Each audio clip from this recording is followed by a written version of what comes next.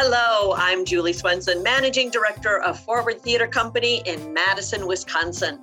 And I'm Mike Fisher, Milwaukee-based theater writer and dramaturg. I'm Jen Uphoff-Gray, founder and artistic director of Forward Theater Company. And this is Theater Forward, a twice-monthly conversation about theater from a local, regional, and national perspective. From Madison to Manhattan, we're excited to share insight into our own company while exploring issues surrounding theater in the Midwest and around the country. Welcome to episode 58 of Theater Forward. Wow, all right. So this episode, we are talking about monologues and why they're such a valuable aspect of theater. We're in the mood for this particular conversation because later this month, we will be opening our 6th biannual monologue festival here at Forward, which will be live and in person. Yay! Very excited. So we thought we would talk about monologues in general and the role that they play, pun intended, here in our industry, in our field, in our chosen art form. Well, I'm as somebody who was not around in the midst of time at the beginning of Forward, Jen Uphoff-Gray, I'd be curious why, from the very beginning, this is our 6th monologue festival on our every other year schedule. What was it with you and/or the advisory company that made this something you wanted to have it integral to what Forward would be? Yeah, well, full credit for the idea and the early execution of our monologue festivals goes to Gwendolyn Rice, who was an early member of our advisory company and of our staff, she's a playwright and a critic herself. And she had participated in some monologue festivals at some other companies, I think, around the Midwest. And so she brought the idea for it to Forward right in our first season. And I think what really caused us to latch onto it is that it was a very easy way for us to jump into supporting new writers, which is something we were really eager to do out of the gate. Although, we barely had any staff at all, let alone a literary department and tackling world premiere plays and commissions and all of that was far beyond our ken at that point. But we still wanted to be helping to support and nurture new writers right away. And so that was appealing, that it was a way, because it's a way a lot of early writers can cut their teeth. Of course, also very well established and experienced writers also enjoy the challenge of crafting a good monologue. But it is an easy entry point for people who maybe have not tried their hand at playwriting very much. And we liked that. It also was a wonderful opportunity because we started out of the gate as an equity company, doing full-time rehearsals. We didn't follow the path a lot of early, new companies do, where it's like, well, we'll start out and be sort of on guest artist contracts and we'll just rehearse evenings and weekends. And everybody who's working on our shows will have other full-time jobs that they're juggling. Because of the gap that we were filling in the sort of fabric of the local arts theater ecology, we've jumped in right away with full equity contracts, 6-day-week rehearsals, all of that. But we were aware that there are so many talented theater directors and actors here in our community who do have these other full-time jobs that preclude them from being in one of our main stage productions. And the cool thing about our monologue festival, the way it works is, we have open submissions, we get a couple of 100 pieces, we jury them down to a dozen, and then we hire a dozen different directors and a dozen different actors. And then each little team goes off and works their monologue up until our festival weekend of performances. And so it's a really flexible way for artists to engage with us as well. So I think those were the really big draws early on. And after we did the first festival, we were just hooked because it was so much fun. And, you've got 36 artists plus all of the crew that come together just really quick for this weekend of performances, and audiences love them. I keep saying they're the smorgasbord of theater, or the potluck dinner. We've just been really hooked on them ever since. So that's the history there, Mike.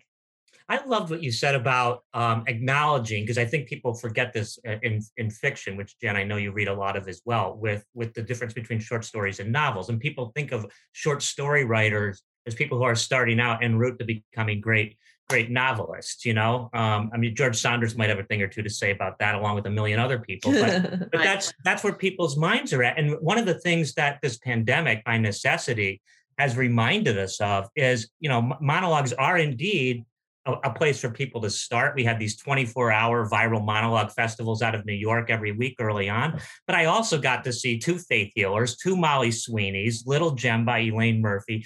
I mean, with The Irish in particular, some really great plays by great playwrights that revolve around the monologue. And it sort of made me fall in love all over again with a form that I think, because I like stuff big and ambitious, that's not going to be news to anybody listening to this podcast, I forget about sometimes in thinking about theater. Yeah, well, and even short form monologues still, you know, well-established playwrights still enjoy the challenge. Write me a 10-minute monologue.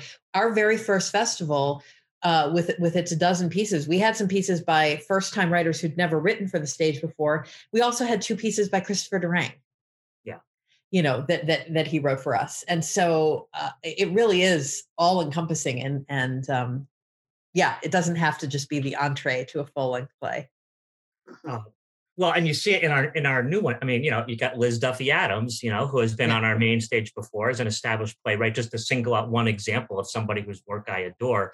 And on the other hand, people who are, you know, making their first step onto the stage. I love our theme for this one coming up, which became fortuitously more significant than I think we have. It's almost, I mean, it is almost as bad as the fact that the play we were running when we had to shut down due to COVID was about the plague, because our monologue festival, this theme, which was set a good year earlier than COVID, is Within These Walls, Stories of Home. And we were inspired by, you know, we think of ourselves as a home base for artists and for audiences. It's in our mission statement. We really like this idea of what is home. I think we came up with the theme at the height of some of the conversations happening nationally about immigration in this country. And so we really thought that might be an overriding theme in the pieces that we received. But then, of course, you know, we announced the call for submissions in the middle of the pandemic. So a lot of the pieces wound up, unsurprisingly, being quite literally about being within these walls and what that has meant. It's we need to, you know, get out of the prediction business, I think. Well, and I think the form in general sort of lends itself. You know, I mean, I realize we've done monologue festivals on lots of things that go well beyond our walls, but it lends itself to things like this, as does the pandemic. I mean, you're dealing with isolated voices, often underscoring their own alienation, underscoring their inability to connect to other people or feel completely, you know, shut out from or away from other people. And it does make me wonder, as those themes they've obviously resonated hugely in the last year. I mean, it makes me wonder whether, for all kinds of reasons, we're going to see a real revival, an ongoing revival of the monologue form, even as we move toward reopening. Mm-hmm. Yeah, it's very possible. I suspect a lot of people were working up ideas for one person shows during this last year. And I'm imagining some pretty brilliant ones will have come from that.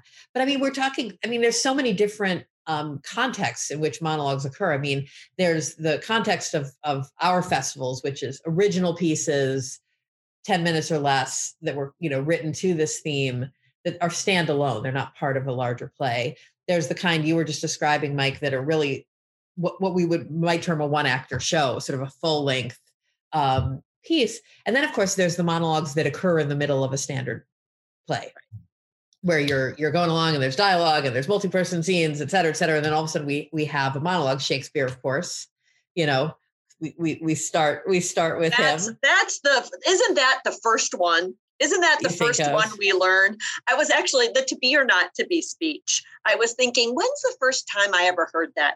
And I'd love to tell you it was some literary, you know, my parents took me to see Hamlet, but no, it was Gilligan's Island. They did a whole Othello or a Hamlet and sang the to be or not to be speech. Remember when silly sitcoms had cultural references? And that, honest to goodness, started my whole path. Yeah. What is this play? It was Gilligan's Island singing Hamlet. Julie Swenson, I adore that story. That's Julie, that's fantastic. Do you have, either of you, a favorite? I mean, it's so hard, right? I mean, but do you have a favorite Shakespeare monologue?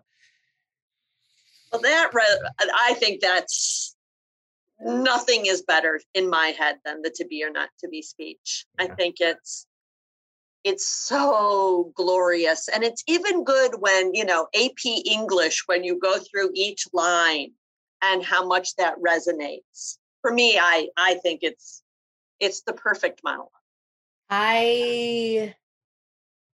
Of course, I think we've talked about before, I tend to like the comedies of his, but I would go with Tomorrow and Tomorrow.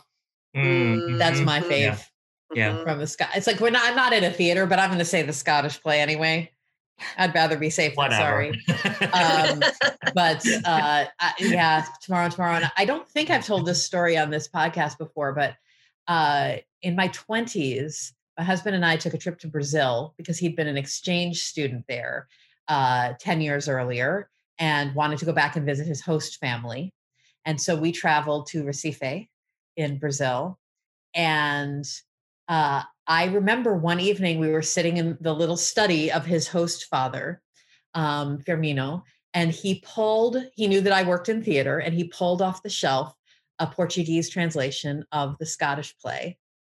And he found that speech and he started reciting it to me. Amanhã, outra amanhã. And I just, oh gosh, I'll never forget it. It was so beautiful. Oh, wow.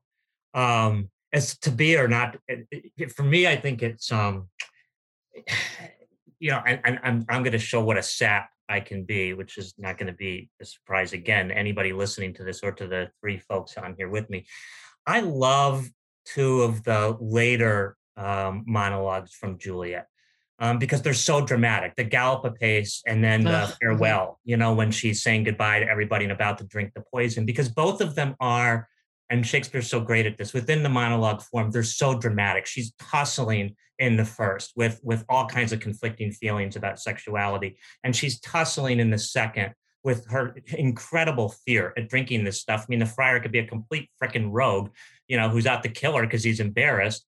And is she going to show the requisite faith to sort of carry through with this? And sure, they're heightened and melodramatic and all of that. But there are also these very plaintive moments where this person who in her monologues has grown from just a girl, really, at the beginning with Oh Romeo, into this incredible, mature person who has been stage managing the whole play for the second half of the play. I mean, there's a reason she says, my dismal scene, I needs must act alone. She knows exactly what she's doing in that last thing. And she goes on and she does it with such faith. It just gives me such a sense of what love can be if we will take a chance and take that leap into the dark in moments where everything is at stake.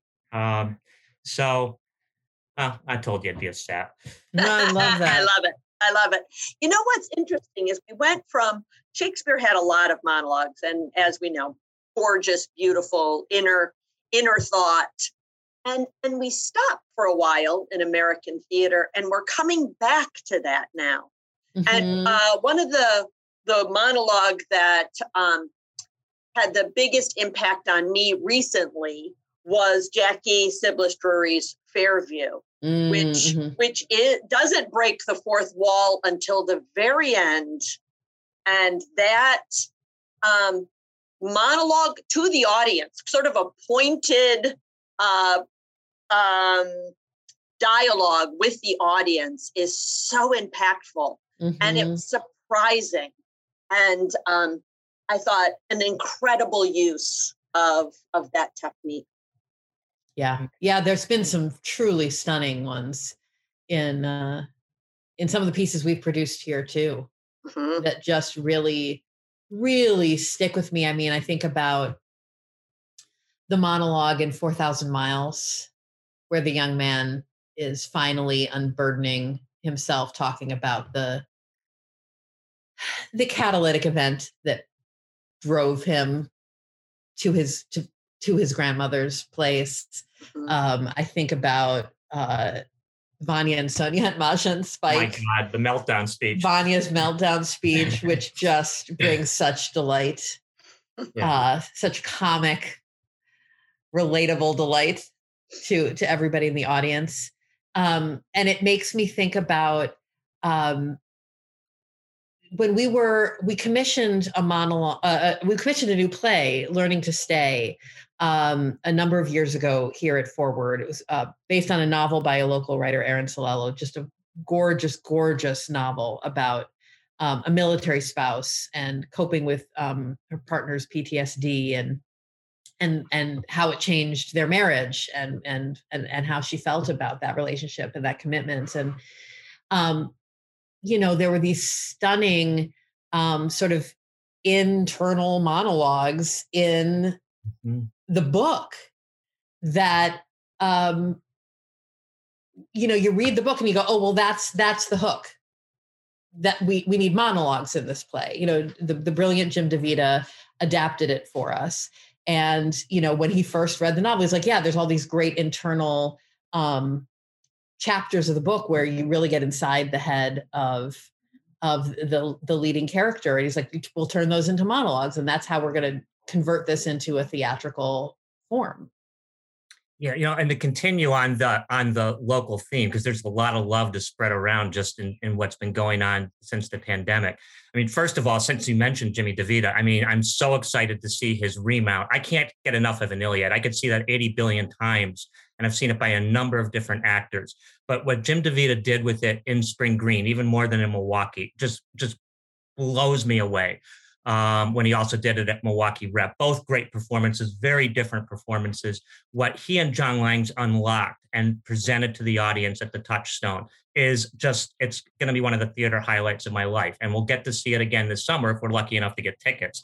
Good luck, everybody. Yeah. But also in the last year, there have been two really great long form monologue performances. Elise Edelman in Underneath the Lintel was terrific out of Milwaukee Chamber. And then Julie, you made me think about this because of mentioning Hamlet.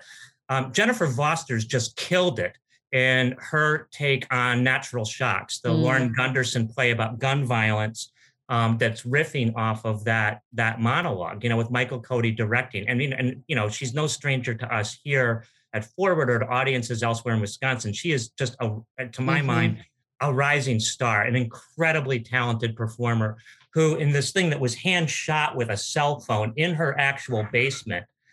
Hey, the pandemic did give us some good things in terms of realism. It's a scary, sort of riveting performance. You can't take your eyes off of her. And it's a play I knew. I had seen it performed before. It wasn't, frankly, from a playwright who I adore, my favorite of her plays. But what Jennifer and Michael collaborated on and gave us together was just terrific. Mm-hmm. And I guess my question then, I totally agree with you, Mike. There are different monologues. Some monologues are sort of the inner, one person telling a story.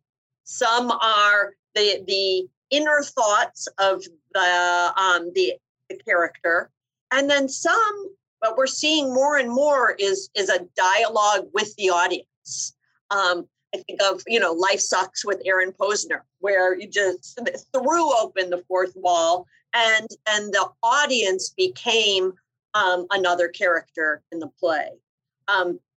Some of our monologues that we're doing at the end of this month do that. Some are the more conventional, inner workings of one person, and it can be what we term monologue as. There are many different approaches to a monologue. Yeah. Well, I mean, you're right. Sometimes they take the form, as in the one I was mentioning in 4,000 Miles, of I'm going to now tell you a story, and it will take you on a journey. And there are the monologues that are that. And then there are the ones that do what I was talking about in describing our process on Learning to Stay, which is they allow us, and Shakespeare, again, the master of this, the one who kind of set the template,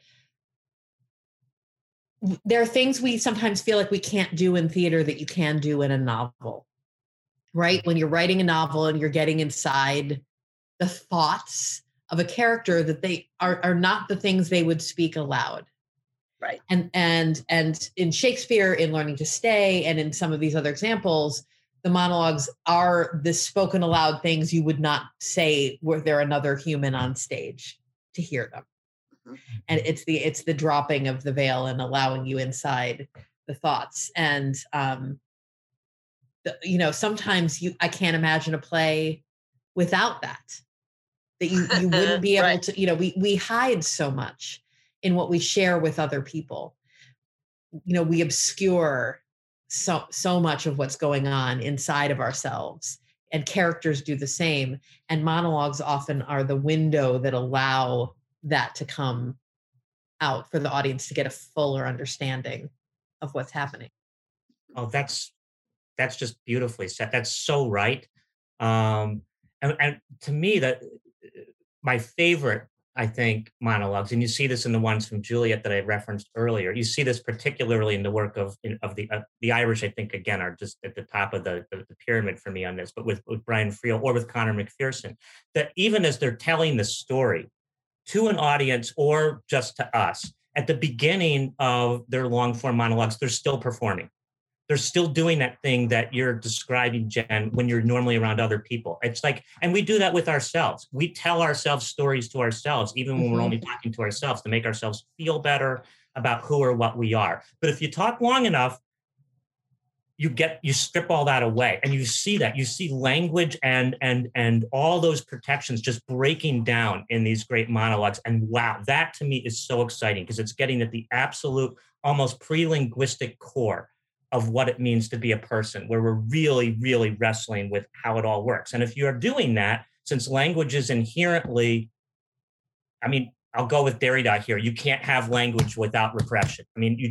Language is forcing you to structure your thoughts. So if you're getting past that, you're getting the real deal. Now it's like time to bring in the choreographers and say, the only way we can continue to express who we are is through dance. And those moments when they happen in theater are just off the charts great. Yeah.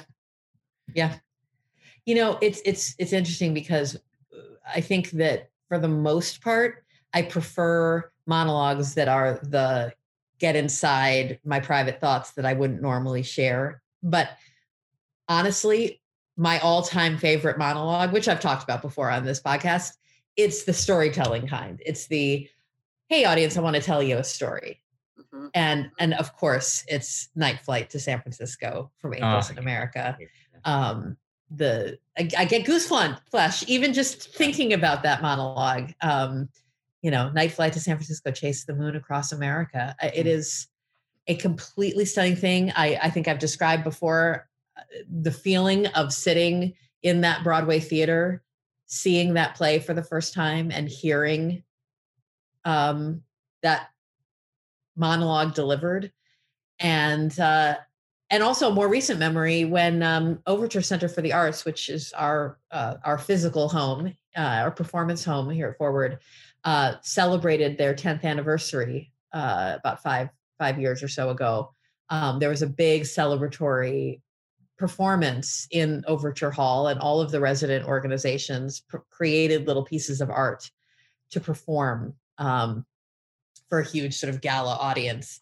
And we hired the marvelous Marty Goebel to do that monologue in that stunning theater. And gooseflesh. It's a truly stunning. And that's more of the storytelling form.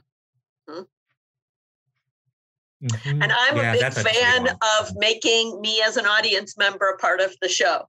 I love the pointed, I'm ready for a response. I'm talking to you, Julie. I really enjoy that. And it's becoming more and more commonplace. And I appreciate that. Yeah. Sort of my favorite of that kind of I'm going to go back to Shakespeare again, but even though it can be twisted into just some sort of patriotic rant, which it in some ways is, the St. Crispin's Day speech is incredible partly because of, I mean, you can go so many ways. You can do an Olivier 1944, you know, all in for Britain, or you can, you know, or you can go Kenneth Branagh and get really dark. But it's at its core, beneath all the stuff about fighting the frogs and the rest of it, it's a play, it's a speech to me about what it means for us to come together. It's the way I feel about Forward as my family. I mean, it's about people coming together against difficult odds, which so many theater folks can relate to after this pandemic, and saying, we are going to stick together. And those who weren't with us in the trenches, helping to make us all survive and showing faith in the future in this moment, are going to be so sorry they missed out on this moment. And it's we like, feel, we happy feel. Like, no. Yes. Oh, I love that, Mike. Yeah, I find myself reciting that one on frequent occasions, just sort of to myself, out and about in the world. That's your inner monologue. Perfect. Yeah. Oh my gosh. Well, I think what I'm gathering from this conversation is we really like monologues of all sorts. So if you're listening and you too like monologues of all sorts, then you may enjoy our festival that's coming up in a couple of weeks, which will be live in person, but also filmed and available for streaming. So that's pretty cool too. Yeah. I think, though, that we can say that this is it for this episode of Theater Forward, a conversation about theater in Wisconsin, the Midwest, and America. Thank you so much for joining us. I'm Jen Uphoff-Gray. I'm Julie Swenson. And I'm Mike Fisher. Our podcast is produced by Scott Hayden, who is watching us, which is its own monologue during all of this as we're recording.